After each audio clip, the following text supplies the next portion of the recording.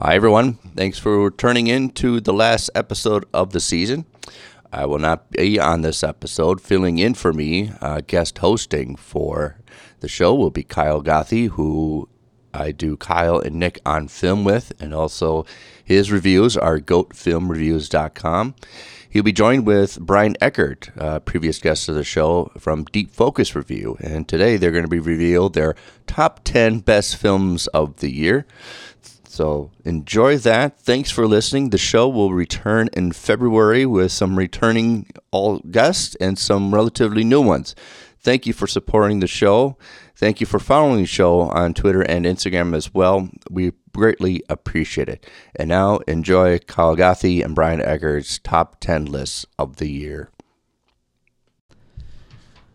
Okay, welcome back to the St. Paul Filmcast. I'm one of your hosts, not Nick Palatichuk. This is Kyle Gothy from GoatFilmReviews.com and Kyle and Nick on Film. With me today is my co-host, Brian Eggert from DeepFocusReview.com. We both have Patreon, so check those out. Check out all those links down in the description. Brian, how you doing today? I'm doing great, Kyle. How are you? I am fantastic. We're both up. We're awake. This is take number 2 for recording, so I'm very excited to finally get to see the rest of you go with the voice on Twitter. Yeah, absolutely, absolutely.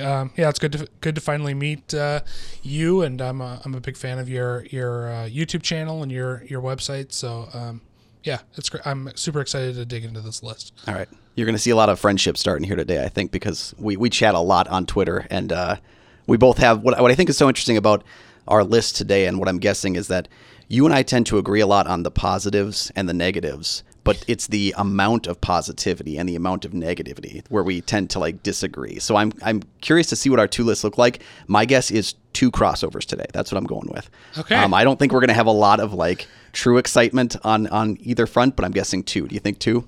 Yeah, I think I was actually looking at your Letterboxd list, trying to predict what would be on your list today, and I think we'll probably have 2 crossovers, maybe 1. Fair enough. I think it'll be good. Well, real quick before we jump into our top 10, I guess just give me your thoughts on the year for 2021 in film. What did it mean to you? Yeah, so it was a difficult year. The first 10 months really were kind of a slog, with just a few outliers and a few I guess the Oscars really set a precedent because they were part 2020 and part 2021. So there were some movies that, for instance, in the international film category that were nominated at this year's ceremony, where they're on my top 10 list this year because they just decided to pick movies that were from 2021. So it's already this kind of weird, combination of movies that were released technically in 2020 and 2021. It's just a weird year. And then, it was a slow year, for the first 10 months, and really over the last, December and the end of November, it was just an onslaught of great movies. And I feel a little bit almost bad because everything I'm seeing is good. If you just visited my site right now, you'd think I just like everything. Yeah. It goes from 1s and 2s at the beginning of the year to 4s and 5s, and they're like, well, this guy hates everything, this guy loves everything. Right. Exactly. It was an interesting year. And asked me a month ago, and I would have said it's a very average year for movies, but right now I'm there's just a glut of great movies to go see and that still have yet to be released in Minnesota, to be honest. Yeah, there are a few, and I think we'll touch on those a little bit later on here as well, with some of the ones that we're still looking forward to for 2021 that we have yet to see. For me it's very. This year felt like a return to form, and I agree with you. I don't know if the slate of movies this year is as strong as in previous years because things just got jumbled. There was a lot of movies that I think studios didn't think could make money, so they just released them during the pandemic anyway, because who cares at this point? Sure. Whereas we saw a lot of big tentpole movies get jammed in this year, and that's why this year, almost more so than any others, I think a lot of the spectacle stuff has ended up on my higher end of the list. Sure. Just because I got back to the movies after 15 months without going. I don't think I've missed 15 months in theaters since I was born, and I probably didn't miss it then. Sure. Yeah. I had, to be honest, I had the opposite reaction where I think the pandemic for me was like this detox where I realized how many blockbuster Hollywood movies I was seeing, and how few, I guess, international movies I was writing about, partly because they don't always come to Minnesota and you really have to find them. But fortunately, if there's one good thing that came out of the pandemic, it's all these like Kino Marquee and Criterion Channel and all these other streamers that are acquiring these movies and making them available. So I feel like personally I made a mission to see fewer blockbusters, in part for just feeling comfortable in a crowd. I just don't feel comfortable in a crowd at this point. And staying home and watching a movie from Iran or watching a movie from France or wherever, because I just found that frankly more interesting this year. And I was always the guy who was the first there on opening night for any Marvel movie. And I think after Endgame and just the pandemic after that, it like I said, it was just kind of a detox where I just sort of got that out of my system. And while I'm still going to see those movies eventually, I don't know, they just don't have the same special place in my heart that they did 2 years ago, which is, for me, it's a real paradigm shift just in terms of my viewership. So, yeah. I'm sure our list will be different in that respect. But that's okay. That's awesome. Yeah. See, I moved to an area that's got a theater that maybe has like 3 people in it on a given afternoon. So really? I feel very comfortable going into the cinema. I'm probably safer there than in my own home at that point. Great. All right. Well, let's just jump right into our top 10 of 2021. Brian, why don't you jump us off with your number 10 pick? Sure. So real quick before I reveal my number 10. I just wanted to list a couple of runners up because I felt that there was a glut of great movies this year. And I'm not gonna say anything about them. I just want to list off the movies. The Amusement Park by George A. Romero, which was finally released. The new Candyman. The Card Counter by Paul Schrader, I thought was amazing. Come On, Come On, which was on my top 10 list at some point while I was making this list. Dune, I really loved Dune, but it was... Well, I won't say anything about Dune. Judas and the Black Messiah, which is one of those movies that was maybe a 2021 or a 2020 movie. The Harder They Fall, No Sudden Move, Pig, which was again on my list at one point. Shiva Baby, Saint Maud, Spencer, and Summer of Soul. Those are all movies that I think people should see and are pretty outstanding. So, but as I sat down to make my list, I couldn't ignore a movie that I probably watched 3 or 4 times, was very vocal about on Twitter. It's a movie that I literally called people to say, you need to go watch this right now. I think I told you to go watch this yesterday on Twitter. It's Psycho Goreman, which given the rest of my list is very much an outlier. But I have to be honest that I didn't have more fun with any movie in 2021. It's such a weird, just a weird movie that's definitely not for everyone. It's going to be the kind of movie where if you're super into, cheesy, bad 80s movies, if you're into just copious amounts of gore, you'll think this is a good movie and funny. It's basically a commentary on what in the 1980s would have been rated PG. So if you watch a movie like, say, Beastmaster from, I think, 82, this is a movie with tons of gore and tons of nudity and I think some swearing in there, but it's also rated PG. So Psycho Goreman is this movie where it's like a family movie that just happens to have tons of gore in it. It's ridiculously funny. It's about these 2 kids who are kind of weirdos, I guess, who find an intergalactic Hellraiser type entity and get control of him and sort of just have it do their bidding. So if you can imagine kind of like little psycho children getting control of a monster, that's the very thin plot. And they just get in sort of comic situations. There's, a musical interlude. There's this random intergalactic plot that they have to solve. But I spent you just spend most of the time, laughing at what's going on, appreciating the very practical effects for the most part, some of the throwback CGI, intentionally bad CGI, I would say. there's just a energy behind it all that is very infectious. It's not like ironic or referential in the way that some horror films are today, where it's relying on other movies to define itself. It's its own thing. You feel like it's a movie that you just never rented from the 1980s. No, yeah. And you've just found it, and oh boy, I've discovered something special and weird. And like I said, I probably watched it 3 or 4 times, and it was as funny every time that I watched it. It's not even a horror movie, I would say. It's more of a comedy. Like, the violence is there for comic effect, which sounds maybe crass and awful to somebody who's averse to screen violence, but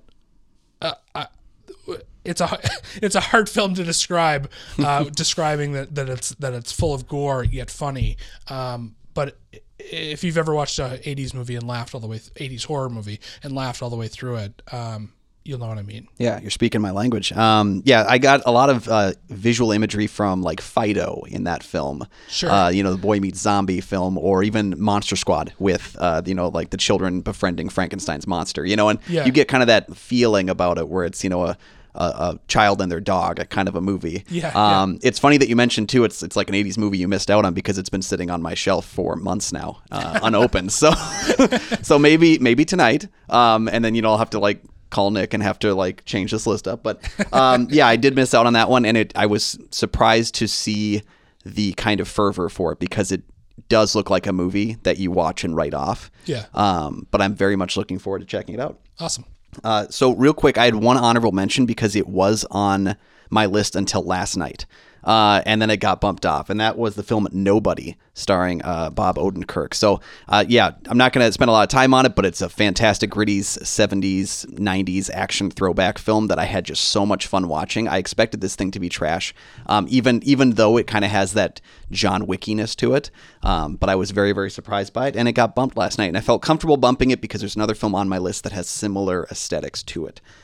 So my number 10 is going to be a film from Edgar Wright, and it's probably not the film most Edgar Wright fans are going to be talking about this year, but it's the one that surprised me the most. It's the only documentary on my list, and that is The Sparks Brothers. This film, in less than 2.5 hours, turned me from someone who had heard the name Sparks and who had heard one song but couldn't actually say it was a Sparks song into a diehard fan. This movie changed the way that I listened to music for this summer because I listened to Sparks all summer long. My wife told me, please stop. You're ruining our Spotify.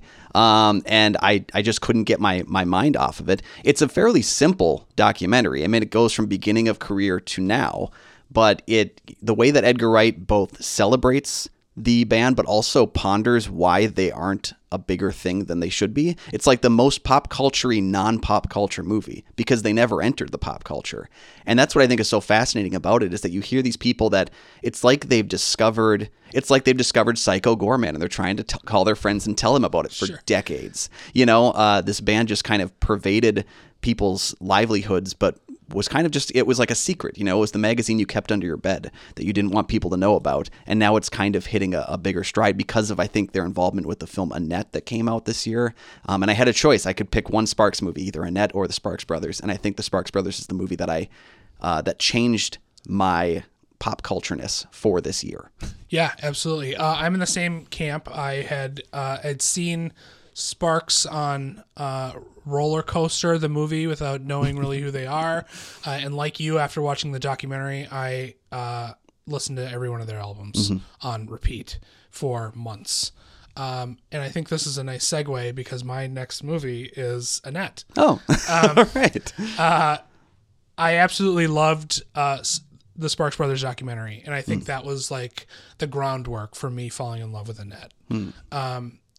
That movie is so strange and so singular that, and I don't even know that I understand everything that happens. Oh, I certainly don't. Right. I know that there are a lot of Snow White and the Seven Dwarfs references for some reason. I know that there's, some Pinocchio imagery with, the marionette, Annette, the child. I know that I'm a big fan of Leos Carax, the director. He made Lovers on the Bridge. If you ever want to see just a completely ambitious, fantastic movie, that's the one to see. He also made Mauvais Sang, which is another Juliette Binoche romantic movie that features a skydiving scene, like actual skydiving scene with Juliette Binoche. But written and the songs by Sparks. Annette is just a fantastic, odd, arty movie with two incredible performances by Adam Driver and Marion Cotillard. And I think it stuck with me so much, in part because it was so weird and in part because it was so indefinable. But there are also songs that just get wrapped up in your head. Like any Sparks songs, I think they just have a rhythm to them, and just a repetitiveness where they're just kind of repeating a mantra type line in each of their songs. So May We Start, the beginning, that first song, or We Are So in Love, that song, they just get stuck in your head. And the movie actually is very difficult, despite being a musical, and despite being kind of an odd movie with, a CGI, half marionette child in it, which, if you haven't seen the movie, may sound really, really strange, I guess. But it's actually an incredibly dark, serious film that deals with some heavy issues of, reality versus performance. And, Adam Driver plays a stand-up comedian who's kind of a shock stand-up comedian, I guess. And Marion Cotillard is, I guess, the artistic opposite of that, which is opera. And they have a very volatile relationship. There's death involved. And again, the birth of this child is very, very, very strange. But yeah, it really stuck with me, not only for its strangeness, but just the artistry of like every moment, from moment to moment, is so well composed by Leos Carax. It was really like the validation I needed to justify my last month of Sparks listening, I guess. Like, that was just the culmination. Like, it just felt like the cherry on top. And so for me, that was, I think we are both having similar experiences with Sparks probably this summer, and for me that was just the end all be all of where I wanted that relationship to go. That's funny. Yeah, I spent way too much of the summer looking for Sparks albums at Half Price Books, and everywhere I went, basically the only one I found was the soundtrack to Annette. So, for me, it came down to the choice between the two. I think Annette hinges itself a little bit more on seeing the Sparks Brothers documentary. I think that the documentary makes Annette better because they're a unique kind of a band. They're a unique kind of a performance piece that I think general viewers might need prep for. Yeah. And I say that with all the love in the world for them. Like, I just think people need to go into it knowing that this is not a traditional musical. And in fact, the catchiest parts of it are single lines versus whole movements of the song. Right.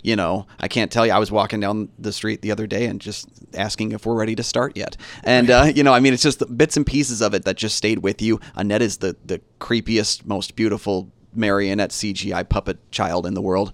It's a movie that I maybe would say I didn't feel like the same impact as I did with the band, but they're both fantastic. And I think they're a great double feature if you've got 5 hours to put away, because both are quite lengthy, but definitely solid films for both of them. Absolutely. Okay, so my number 9 is probably the best Christmas horror movie that no one is calling a Christmas horror movie, and that is Pablo Larraín's Spencer.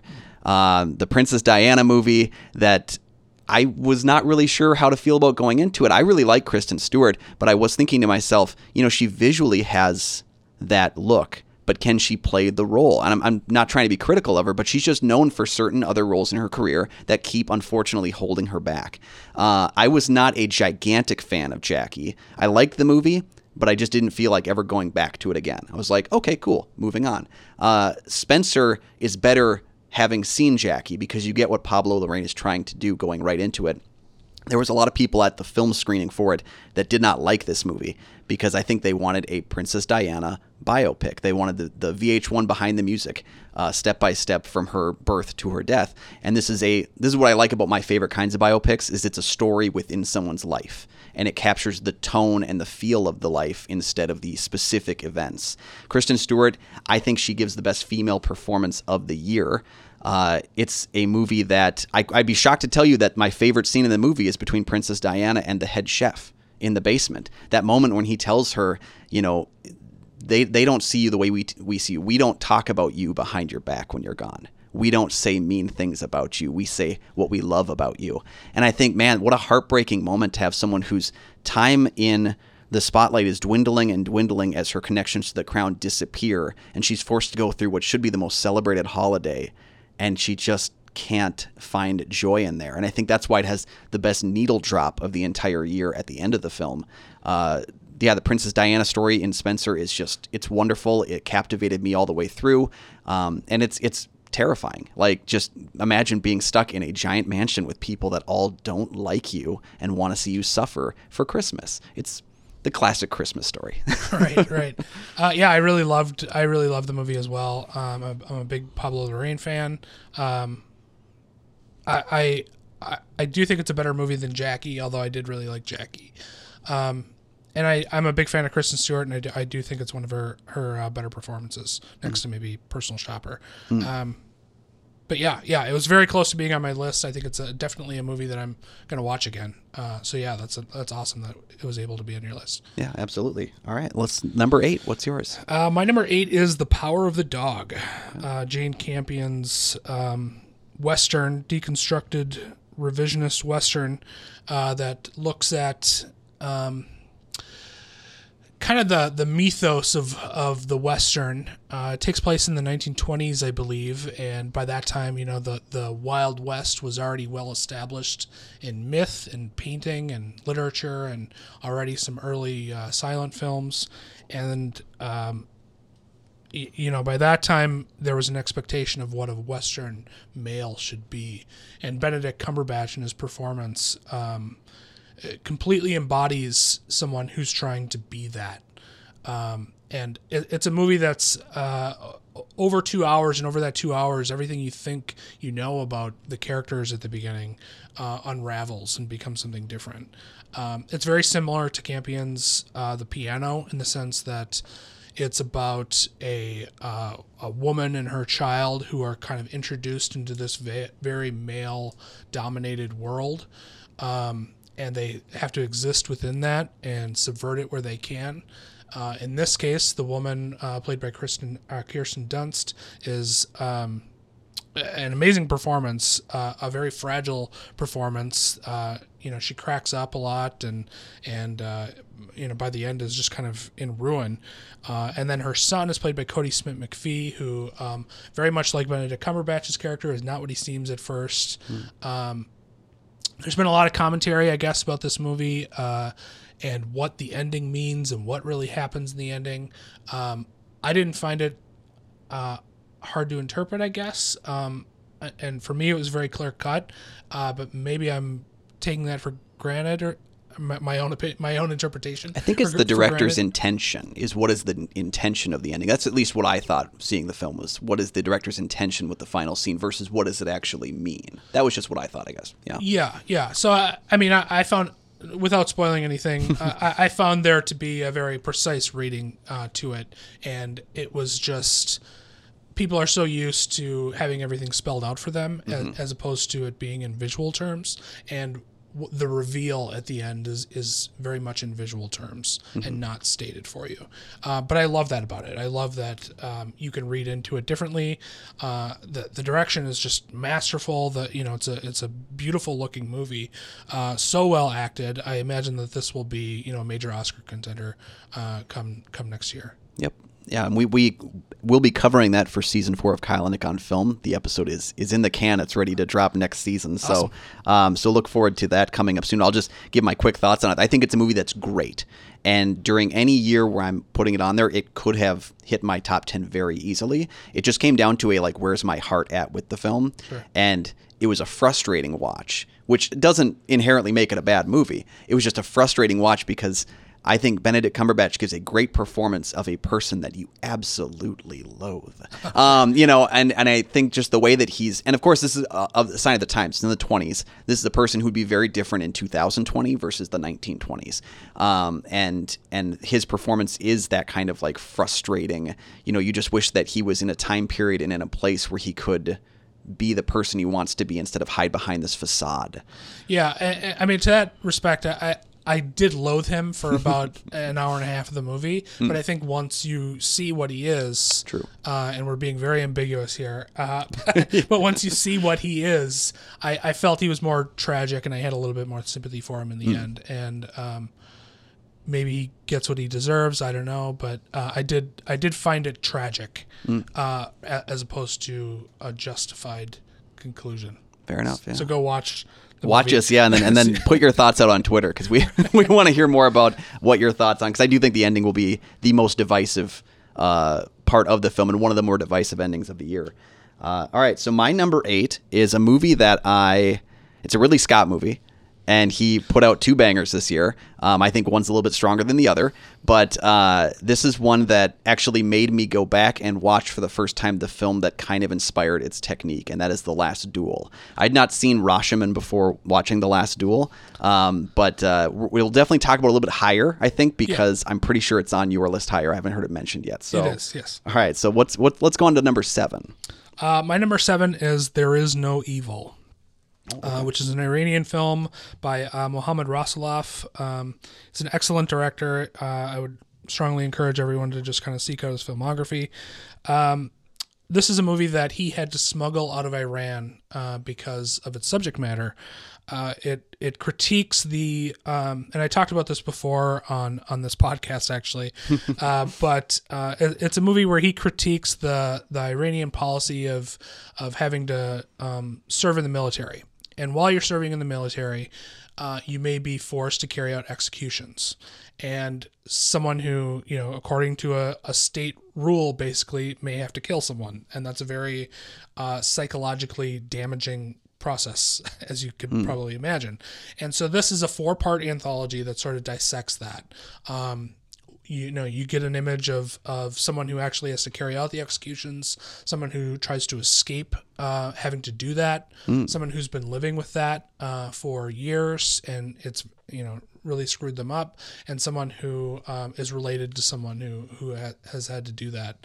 And just, I'm usually not a huge fan of anthology movies, if only because they always feel a little bit disconnected. The individual episodes always feel disconnected from one another, and usually the connective tissue between them, if there is an overarching story, is maybe not the best, and it just seems like a thin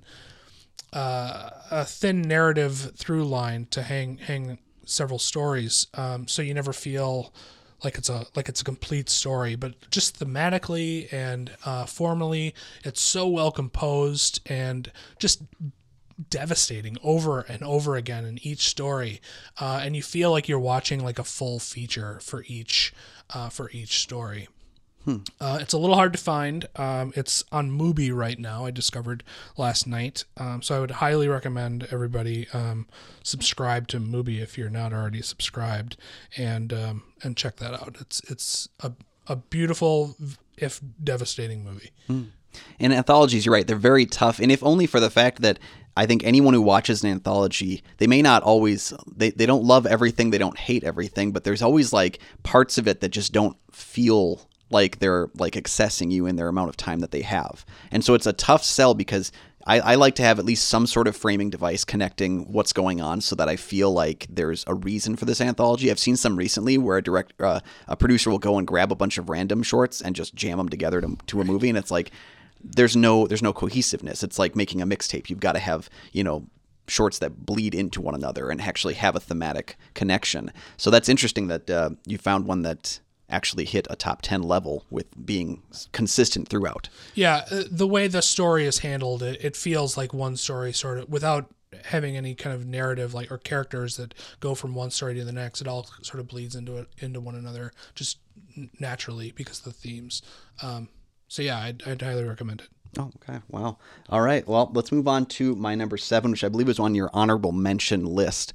And this is one that this movie would not be on the list if it hadn't gotten greenlit for a sequel. And I mean that with all the love in the world, and that's Denis Villeneuve's Dune.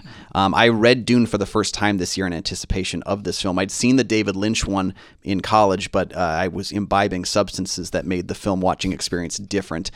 So this time around, I was actually able to read the book, go see the film. I think this is a very strong adaptation of the book while taking enough creative liberties to start moving us in the direction where a sequel could pick up and go with.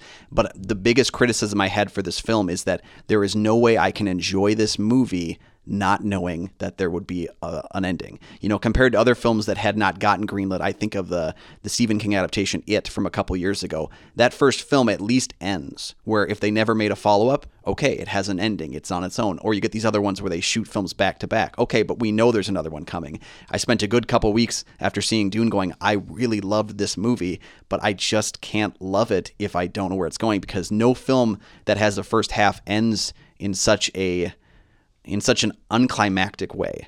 But I did find myself consistently enthralled with it. I love the cast of characters here. I love the moving parts. It's a story about imperialism, about invaders, maybe white invaders, coming in and taking things, but it's done in a way that makes our white invaders seem like white saviors. And there's a lot of elements at play where, you know, we don't know the full story and how Villeneuve is going to tie this up in a second film. Even knowing where the book goes, it's one that I'm consistently curious how he's going to find a footing to end this story. And it could be a complete disaster with the second film. I don't know. But this first one, for 2.5 hours, I did not think about time. I was just involved in these moving pieces. It's very much a space Game of Thrones. People call it the space Lord of the Rings, but Lord of the Rings is a little bit more consistently adventure. This is more betrayal and plotting and planning. And I think having that planetary movement, Denis Villeneuve keeps everything enthralling. It's a visually stunning movie, and it's a world that I would have spent more time in if the film had been 3 hours, if it had been 3.5. I would have just kept going. I don't entirely think the movie needs to be in 2 parts, but I will say that for it, I didn't have any flaws watching that entire 2.5 hour first half of the book. Yeah, I'm in the same ballpark. I really love the movie, but I felt like I can't allow myself to get emotionally invested in these until I know there's a sequel, and until I know that the sequel's good. Even knowing that there's a sequel, it could have been on my list, but I need to see that sequel, and I imagine if the sequel's as good as the first half, that this is going to be one of the greatest, sci-fi series of all time. Mm-hmm. It's so well made. I'm a huge fan of the book. I've read the book a couple of times. I kind of like the David Lynch version. It's a little, I don't know. It's a little Lynchy for me. And I'm a fan of David Lynch. It's a weird combination. It is a weird combination. And I prefer the source material as is, as opposed to filtered through Lynch's view. But in any case, I thought it was a very, selfless adaptation on Villeneuve's part. And if the second half is good, I'm going to love it. But like you, I just had some reservations about committing to that experience initially. Yeah, I was shocked to say that I came out of a film with that big of a cast thinking, wow, Jason Momoa is just great. And I think that's the funny thing is I've spoken to a number of people that have seen the film and everyone had a different character that they took away thinking, wow, that so-and-so was just fantastic. I'm hoping that with the 4K release of Dune that we'll get some more of Baron Harkonnen in his suit. I guess Stellan Skarsgård walked around with that suit on as much as he could. He danced in it. So I'm hoping we get to see some footage of that when that home video release comes out. Dune gag reel. Yeah, there you go. Yeah. Who would have said we were looking for that at the end of the year? All right. Yeah. What's your number 6, I believe, right? My number 6 is The Last Duel. Oh, wow. So now we can talk about that. So, why don't you start? So I had not seen Rashomon, but I was like, I knew of the Rashomon style. I knew of the Simpsons joke, if you will. So I was excited to see the film. I think doing a movie like this is one of the toughest types of story to tell because you're telling it 3 times.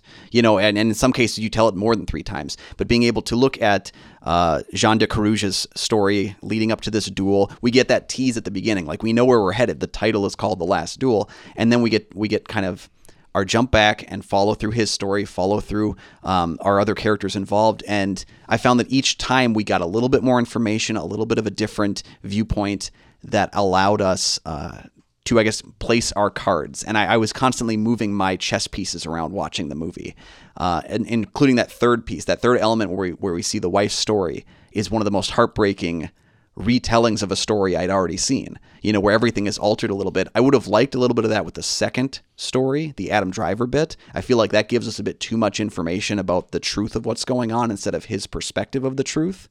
But I do think that amongst the three stories, the three interpretations of these events that led to the duel, it's just a fascinating movie to watch. And it enthralled me for 2.5 hours. I didn't get bored at all. Yeah. In terms of perspective, I'm a huge fan of Rashomon. That's something I saw back when I was undergrad in college, and I've got the Criterion poster on my wall in my living room. But this was a movie that I wasn't expecting to be this good. Yeah. I saw it, a couple of weeks after it came out. It had gotten kind of middling reviews, like positive, but nothing so enthusiastic, I guess. It was a bomb at the box office. Nobody went to go see this movie, and when I saw it, it was fascinating. I mean, the first story, focusing on Matt Damon's character, is kind of the typical Ridley Scott medieval action yarn. Yeah. And he's kind of almost commenting on his own style, I think, where, this is the gladiator style, where he's a warrior who's all in it for honor and, integrity, and he's going to fight for his honor and defend his idealism, and he's got these romantic ideals. And typically women are on the sidelines for those stories. And that's exactly what you see. And then the second story, you see kind of this Don Juan type character who, played by Adam Driver, who's very good at seeming smart and justifying his perspective until you realize, oh, this guy's an absolute creep. And frankly, so is Matt Damon's character. By the end, you realize that, this male-dominated world has marginalized women to such an extent that their stories are never being told, and particularly with the Adam Driver segment, I found it was so fascinating that he is so entrenched in his perspective that he doesn't even consider what he's done a rape. Yeah. Right down to his death. Yeah. He's not going to admit that he did anything wrong, because in his world, I'm wanted. I'm beloved. Right, he's chasing around ladies at orgies and they're behaving in a way that is, in his mind, analogous to someone who's being raped by him. And it's such a brilliant choice to immerse us so much in his perspective. I was just really taken aback by how entrenched it was and how smart it was. The screenplay by Nicole Holofcener and Damon and Affleck is just incredible.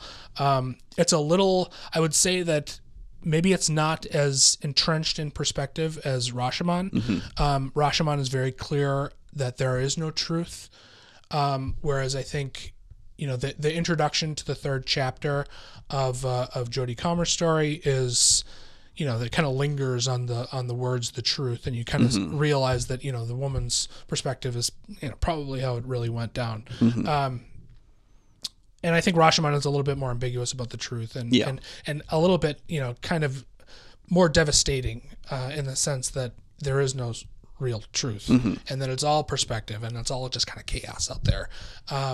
Whereas this had a perspective that, the stories that are being told, it's an entrenched feminist perspective in that the stories that are being told are by men predominantly, and men who are in it for honor, and men who are in it for God. And you see, Matt Damon's character, getting cheered at the end in kind of the shadow of of Notre Dame, and it's such an indictment, I think, of that perspective, and a lot of the movies, frankly, that Ridley Scott has made in a way. So I thought it was a very bold choice to make that movie for Ridley Scott, and really just a great movie that I hope more people seek out, because it's such a fascinating ride. It's a movie where I just like kind of got into at the beginning, and just more and more just sat up in my seat and was like, oh, this is great. This is getting great. Oh, this is great. It builds really nicely from just a solid action drama to something more than that. And going to what you said, where it's male dominated. I mean, 2/3 of our story are male dominated. 2/3 of our screenwriting team are male dominated. So it's a film that kind of sets you up as though it's going to be completely male dominated, and then like you said, lingers on that truth, kind of giving us a hint to what Ridley Scott believes, if you will. Going back to the one thing that would have risen this film up a few steps higher is unfortunately the rape scene itself. From Jacques Legris, Adam Driver's character's perspective, I felt that it gives a little bit more menace to him. I would have liked to have seen it like how he viewed it in his head, a little bit more displayed on the film. That's what would have risen it up a couple more notches, because I think we get a pretty correct viewpoint of what he's doing in that scene. As opposed to what he thinks he's doing in that scene. That's, I guess, maybe the one kind of takeaway that would have risen it up a few more spots for me. And I think that I've read some reviews and I've read some feedback that you're just watching the same story over and over again. And I think that people, some of those choices are subtle, and you're watching it maybe not completely, the form isn't changing to immerse itself in the perspective of the character. And so, yes, when you're watching his version of the rape scene, I guess as viewers, we're aware of what's going on. We're predisposed maybe to how we view it too. After watching this again, I actually just rewatched it a couple of days ago, and I kind of felt the way that you did the first time I watched it. Like, maybe they could have done that differently. But at the same time, I think that there are just there's that parallel scene where he's at this orgy with Matt Damon, and he's chasing a woman around a table, and she's saying no, and he lifts her up and puts her on his shoulder and puts her on the bed and kind of flips her over in the same way that he does with Jodie Comer, and it's just that sequence repeating itself in a fascinating way, and she's saying no, but it's the way she's saying no is very, very subtly different, and it's a tricky scene, and it's a very triggering scene for somebody who would be triggered by something like that. Like, it's uncomfortable to watch and squirm inducing. But I think it's very subtle, and I think part of what you're describing is what as viewers we're maybe projecting onto it. That's like true too. We know what we're seeing. It's hard to not see that when you see it. Exactly. That's true. Yeah. But watching it, having been through that already, watching it the second time, I see that what the actors and what Ridley Scott was doing, I don't know, it worked better for me on a second viewing. Yeah, I look forward to watching it again the way Ridley Scott intended on my phone. So I'm very much looking forward to checking it out a second time. It was one of those movies that stays with you, and it was one of the ones I was calling people, like, go see this, it's tanking right now. Yeah. And if you can handle it, because I do think having a film where rape is the central argument at play, it tends to push people away a little bit. And I think, it's something where if you can't handle it, I can't tell you that you should go for it anyway. Right. But it's a movie that if you can handle watching that, not just once, but again, it's definitely a film that will stay with you for the thought-provoking arguments it has. Yeah. Okay, my number 6 is that gritty 70s, 90s action film that I feel like can at least hold a stone with nobody. And it's a movie that the predecessor to this film was very messy, had great characters, but then we get someone with a vision. We get a big budget trauma movie with James Gunn at the helm. My number 6 was The Suicide Squad. I was not terribly excited for this movie until I started hearing some of the great discussion happening about it online. It's not that I have anything against James Gunn. I really love James Gunn's horror work, and the fact he keeps making superhero movies is fine with me, but I really enjoy those, but I'd rather see him kind of return to the slithers of the world. So to have him take on a movie that it seems like Warner Brothers was just do whatever you want to do, kill whoever you want to kill, except maybe one character who we know has to probably live, and he shows off in the first 10 minutes like, yep, I'm doing exactly what I want to do. This movie, I've seen it 3 times now. I think every character in the film gets a beat, which is really nice for a stacked cast. This is a more stacked cast than Guardians of the Galaxy or many of the other films that feature a team up. And everyone gets a beat where they get to have fun. It's an enjoyable movie. It has that kind of like 70s, 90s grittiness to it, where it's mean-spirited. You know, at times you feel bad for the bad guys. But then there's also moments of complete clarity where he showcases how even the bad guys view themselves as good. You know, the Peacemaker, the character by John Cena, who's the standout in the film, he's a very bad person who believes himself to be the most righteous person. And I think he embodies what a lot of these bad guys are, where we're setting up a lot of people who we're not going to feel terrible if they die, but then we somehow start feeling bad when some of them start dying. And I think it's a tricky line to walk, and it just proves to me why James Gunn, I kind of feel at this point, give him the money to make what he wants to make. You know, if he wants to keep doing this, I'll keep showing up for it. If he wants to go back to horror, I'll let him go back to horror. I'll give him whatever he wants to do because I just enjoy watching his twisted, angry vision. Yeah, I really like Suicide Squad. I'm a little cool on the DCEU in general. There's been a few movies that I've liked. Birds of Prey I enjoyed, and Suicide Squad, the Suicide Squad, I enjoyed. It was kind of a fun combination of, as you said, Guardians of the Galaxy and Slither, and it's, you know, doing a lot of the things that those movies do, just in a R-rated, kind of more gleeful freedom. And yeah, I absolutely enjoyed it. I thought it was a lot of fun.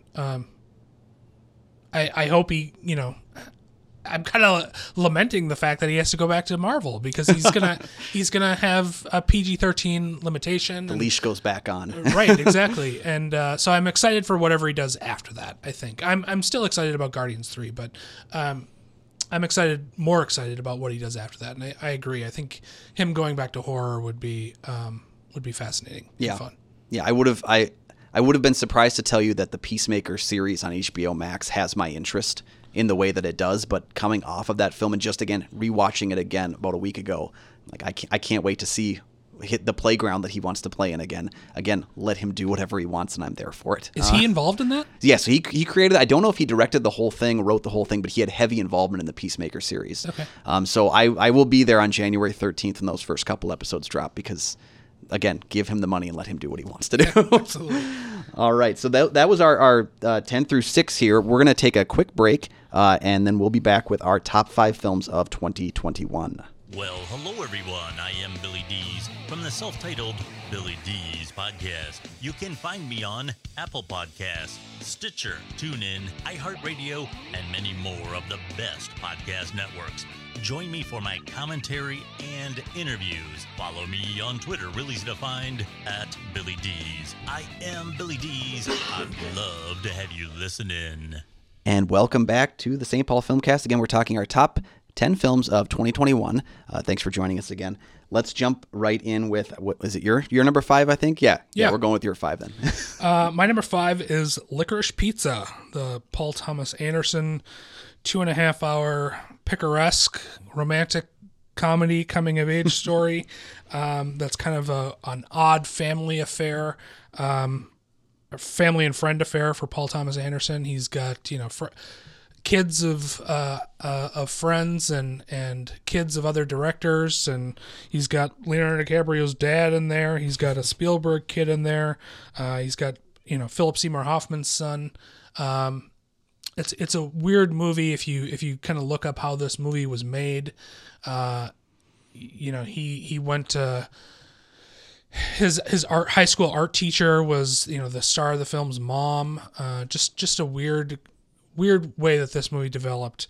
So it feels like, as I said, sort of a family affair where Paul Thomas Anderson and just a bunch of friends are making a movie about 70s, the 70s in Southern California.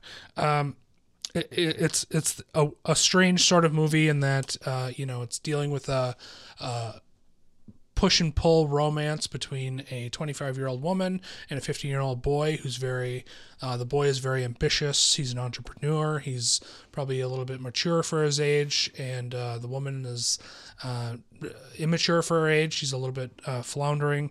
But the performances are just magnetic. Cooper Hoffman is outstanding from the first shot on. Elena Haim from the band Haim is she's just magnetic throughout. Outstanding performances across the board. I was really. There's been a lot of a pushback, I guess, on this movie for a few reasons. One is the relationship at the center. One is a character John Michael Higgins plays, who the way he talks to his wife is not exactly is pretty racist accent that he's using, and there's a lot of criticisms of kind of that those elements in the movie. And while I agree that those elements are issues, I think that Paul Thomas Anderson is so good at portraying a time and a place, and using, for instance, they're using lenses that cinematographer Gordon Willis used on like The Godfather. Mm-hmm. They're using technology and they're immersing us in the 70s and not telling the story from a 2021 perspective, which I think is a mistake that a lot of period films that are made today use, where you can feel the 2021-ness in the movie. And I think Anderson is so immersive in the sense that he knows how to tell a story that feels like it came out of the 70s, and he knows how to make a movie that feels like it came out of the 70s, and it's got this sort of magical Hal Ashby quality to it, where you're just falling in love with an unconventional two people who probably belong together in their own heads, but maybe not according to the rules of the world. Mm-hmm. And you just sort of fall in love with them and their journey together. I was really just transfixed throughout. I think it's the kind of movie that, as you said about Dune, could have gone on for several hours, and I would have just been fine with it. I'm fine living in this world. I think it's fascinating, and you just kind of fall in love with the characters, warts and all. And as I said, I was just entranced. Yeah, I'm curious to see when I revisit Licorice Pizza what my thoughts are, because myself and good old PTA, we have a bit of a diverging path, if you will. I loved Boogie Nights. I loved Magnolia. And then for some reason, I just missed out on several films of his career, and I kind of like came back to him with Inherent Vice, which I was very mixed on, and Phantom Thread, which I still boggles my mind that people like the movie. I can't stand Phantom Thread. I'm sorry to say. I'm not saying you're wrong if you like it, but I'm just saying I can't understand the love for that film. But I was like, you know what? He's going back to the 70s, which, I mean, I adore Boogie Nights, and I love films about the 70s that feel like the 70s. And for the most part, there's a lot of elements at play here that I really like. I don't know if the entire finished film sits with me all that well. The central relationship, it's not an inherently sexual one. So that's why I felt like that the kind of romantic angle between the 15 and the 25-year-old is not pushed in a sexual direction so much as a like, yeah, you're right. He is older than his age. She's younger than her age. It's a film of a time and a place that where that kind of stuff was not as viewed as the way we view it now. You have to view it in that mindset. Yeah. And then the incredibly racist character played by John Michael Higgins. I defend PTA's use of it because he's not saying that that's okay. He's showcasing a character through a character's unlikable qualities. I would argue that it's not funny. Like that, or like it kind of stands out as just like really not funny, but it does give you a sense of who the character he is in the film. So I don't necessarily have a problem with the issues in the film, and I think knowing that when you go into it, you have to understand, I think you have to see the movie to have a thought process on those issues, because you have to see how they're displayed. And I think for me, this felt like an anthology that was jammed into a story, because there are bits and pieces of it I adore. I think Bradley Cooper, people are going to talk about Nightmare Alley for Bradley Cooper's performance this year. I'm talking about Licorice Pizza. He is so magnetic and energizing for 20 minutes of screen time. I mean, he has as much time in this movie as he had probably in the trailers. he owns the screen during his entire sequence there. All those little bits and piece characters that show up in the last half of the film, those are the ones that made the experience for me more than the central relationship. Nothing against the film. It just didn't kind of like hit me in the same way that a lot of other people did. I would have liked to see actually just more of those bits, the Sean Penn elements of the film. That was what really captivated me. Sure. And I kept wondering, where's our story going? Because there's a lot of elements of the Sean Penn thing that I thought would come back, and it doesn't. The film kind of leaves him. So the way I sort of viewed this was that at the beginning of the movie, you establish that there's the potential of this relationship. Mm-hmm. And then throughout sort of all these anthology type stories that are episodic stories that happen throughout, you're sort of chipping away at the other options. Yes. So Elena Haim's character has the potential to fall in love or be in a relationship with Sean Penn's character. Mm-hmm. But really she's just an accessory to him. Yeah. He's got his own thing, and he's going to treat her just like every old man would probably treat a young woman in Hollywood at that time. Yeah. You meet John Peters, Bradley Cooper's character, and he's, making a pass at her, and he's, a notorious ladies' man, who just, is going after every woman that he sees, and they mean nothing to him.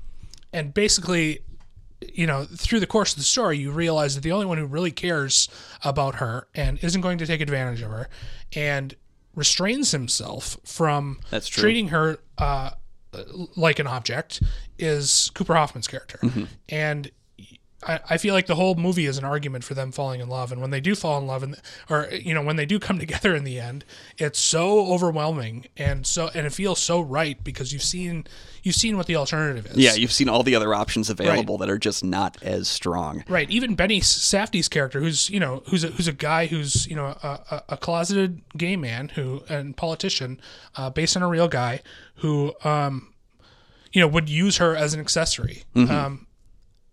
You just don't see her being seen by anyone aside from this 15-year-old kid who sees her from the first moment on. Yeah. And I find that so heartwarming. And I feel like next to Punch Drunk Love, it was maybe his.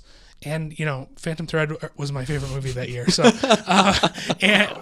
it feels great to be seen, and I think that Paul Thomas Anderson making a romance is like I feel like he deeply understands what a meaningful relationship is, mm-hmm. and he's described that a few times in his movies, and this was one of the best. Yeah, and let me say too that you mentioned PTA getting together with his friends and making a movie is still better than Adam Sandler getting together with his friends to make a movie. So we should note that. Yeah. I'm not calling into question his ability to have good friends, and I think. That's exactly the way I viewed it too, was like the options are dwindling and the options weren't that great to begin with, right. But we start to see Sean Penn doesn't realize she's not on the motorcycle. John Peters is insane in every sense of the word. We've heard that from stories from Kevin Smith and numerous other people in the business. What I think of with the movie is that it sounds like PTA 5 minutes in, it's like, okay, so these two are in love. And then trying to convince you for 2 hours that no, trust me, this is the only way that this relationship is going to work because look at all this other stuff. I definitely see that at play. I just found myself less interested in the central relationship in the last half of the film because I was so enamored with these secondary characters that I just wanted to see their stories kind of and how they interplayed. And maybe that's a problem with just the fact that they got some serious heavy hitter supporting players that I felt stole the spotlight a little bit from what I should be focused on. Does that make sense? Yeah, absolutely. Yeah. So I like the movie, and I think with Magnolia, I gave it about the same score as Licorice Pizza the first time, and then I grew to love it. Whereas Inherent Vice, I have not revisited, but it has about the same score as Licorice Pizza. So there are movies of his that I think I will grow to like on a second view, and ones that will dip further on a second view. So I'm really captivated with where's it going to hit next time I see it. You should watch Inherent Vice again. It's great. I know. I got the book. So I'm going to read the book and then I'm going to go back and check out the movie because now I have both of them. So it's they can't just sit on my shelf and make space, can they? So, all right. Very good. Very good. My number 5 is the movie that knocked off Nobody last night. It's a movie I caught I waited for weeks to see this thing. I had to go get a COVID test. I thought I might have COVID when this movie came out, and by the time that I knew I could see it, I just didn't have a free time to go catch the movie. It's another horror film, another Lega sequel, and another one that I hate how they just use the same title over again, but I did love the movie, and that is Candyman from Nia DaCosta. I really love the first Candyman movie, and part of the reason I avoided this new one was just I'm kind of a completionist. I've got to go see the other ones, and so I watched Candyman 2 and 3 and this new one last night, and thank goodness the new one ended on a high note. I really enjoy Nia DaCosta's directing in this film. It is a gorgeous movie that doesn't necessarily go for the kill shot. You know, it's a bloody movie. It's a messy, bloody, disgusting movie, but it's never like the focus of where the camera is. And that's nice for me because I'm not a person who inherently gets scared by movies. I'm more fascinated with what is this horror movie? Am I having fun and am I seeing something unique? And I had fun and I saw something unique. I think Yahya Abdul-Mateen II was a great lead.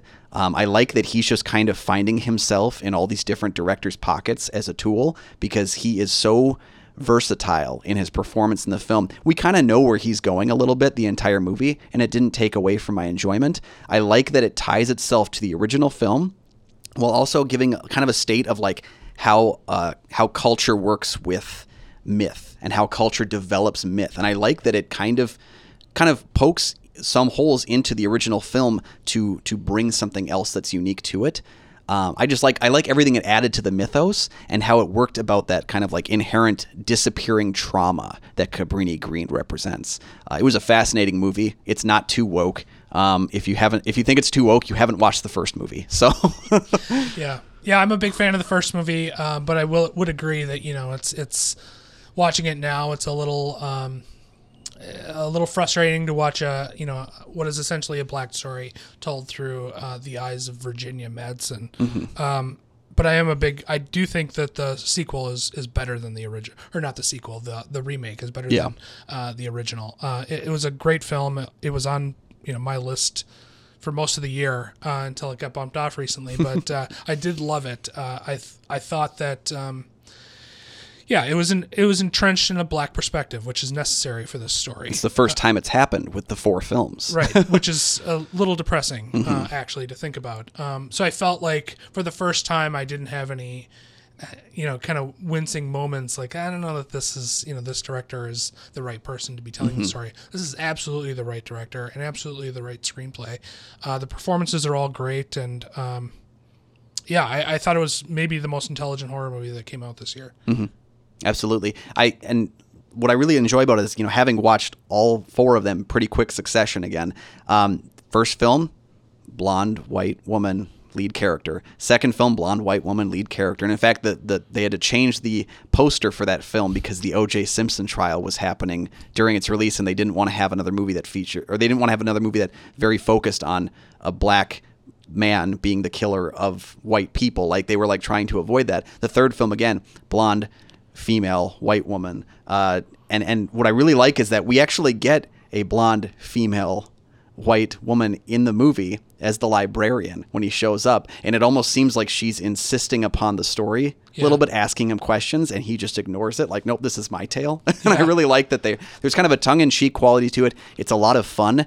It's one of those movies that when you watch it a second time, you look for things that you probably missed. Like, I had moments I rewound last night because my wife was sitting next to me, was like, oh my God, what's that going on? And like, it was still kind of like a general solid horror movie with a lot of layers to it. So yeah, absolutely. I also love that the deaths in the movie are very intentional. Like, there was a lot of arbitrary death, I think, in the first 3, and I think everybody who gets it in this movie is somebody who, in the film's morality, kind of deserves it. I thought that was fascinating. It was a well thought out movie, and I found myself not having really any issues with it, which is surprising, given that it's very rooted in morality and race and representation and myth and a lot of kind of heavy ideas that it really plays with in a smart way. Yeah, absolutely. All right, let's go to your number 4. My number 4 is Nightmare Alley. Okay. A movie that was completely fascinating. I read the book earlier this year, actually, before Criterion released the 1947 film starring Tyrone Power. Great book. I couldn't believe what I was reading. It's a book that, just feels like it was born out of, just acid and alcohol. And acid, I mean like corrosive acid and not the drug. It's just a movie a book that's ugly, deals with abortion and con artists and just bottom of the barrel human beings, and the movie captures that in an oddly beautiful way. Guillermo del Toro is the right person to tell this story, and kind of takes that book, gives it a faithful adaptation in terms of story. He's following all the major story beats of the novel, so it's faithful in that sense, whereas the earlier film wasn't, for obvious reasons. And gives us sort of the cinematic fantasy where he's doing, he's showing us a circus world, which he's obsessed with, freak shows, and showing us con artist, Art Deco presentations, and it's all this very beautiful stuff that he's giving incredible production design to, and just giving it all a polish. And yet also you're seeing all the grime and all the disgusting elements too. So it's these contrasting worlds and it's kind of entrenched in the theme of the movie that, are you a monster or are you a man? And I think that, by the end you kind of realize that there's a monster inside of all of us, and the world is just a veneer over kind of a rather ugly place at times, which is a very cynical attitude for a multi-million-dollar Hollywood production. But I think it's the kind of thing where he got Best Director and Best Picture for Shape of Water, and he could do anything he wanted, and he decided to make the most cynical movie that he's maybe ever made.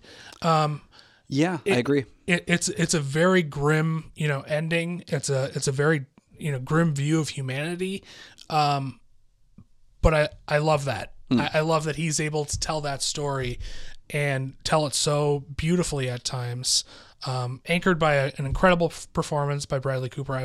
I would rank it above his performance in Licorice Pizza. How dare you? But he's doing he's pushing himself. I think it's one of his best performances. You've just got an all-star cast. Like, everybody in the cast is outstanding. Willem Dafoe, Cate Blanchett, Rooney Mara, Ron Perlman. The list goes on and on and on. Personally, I'm very interested in like circus culture of the 1920s and 30s. It's just a subject that fascinates me.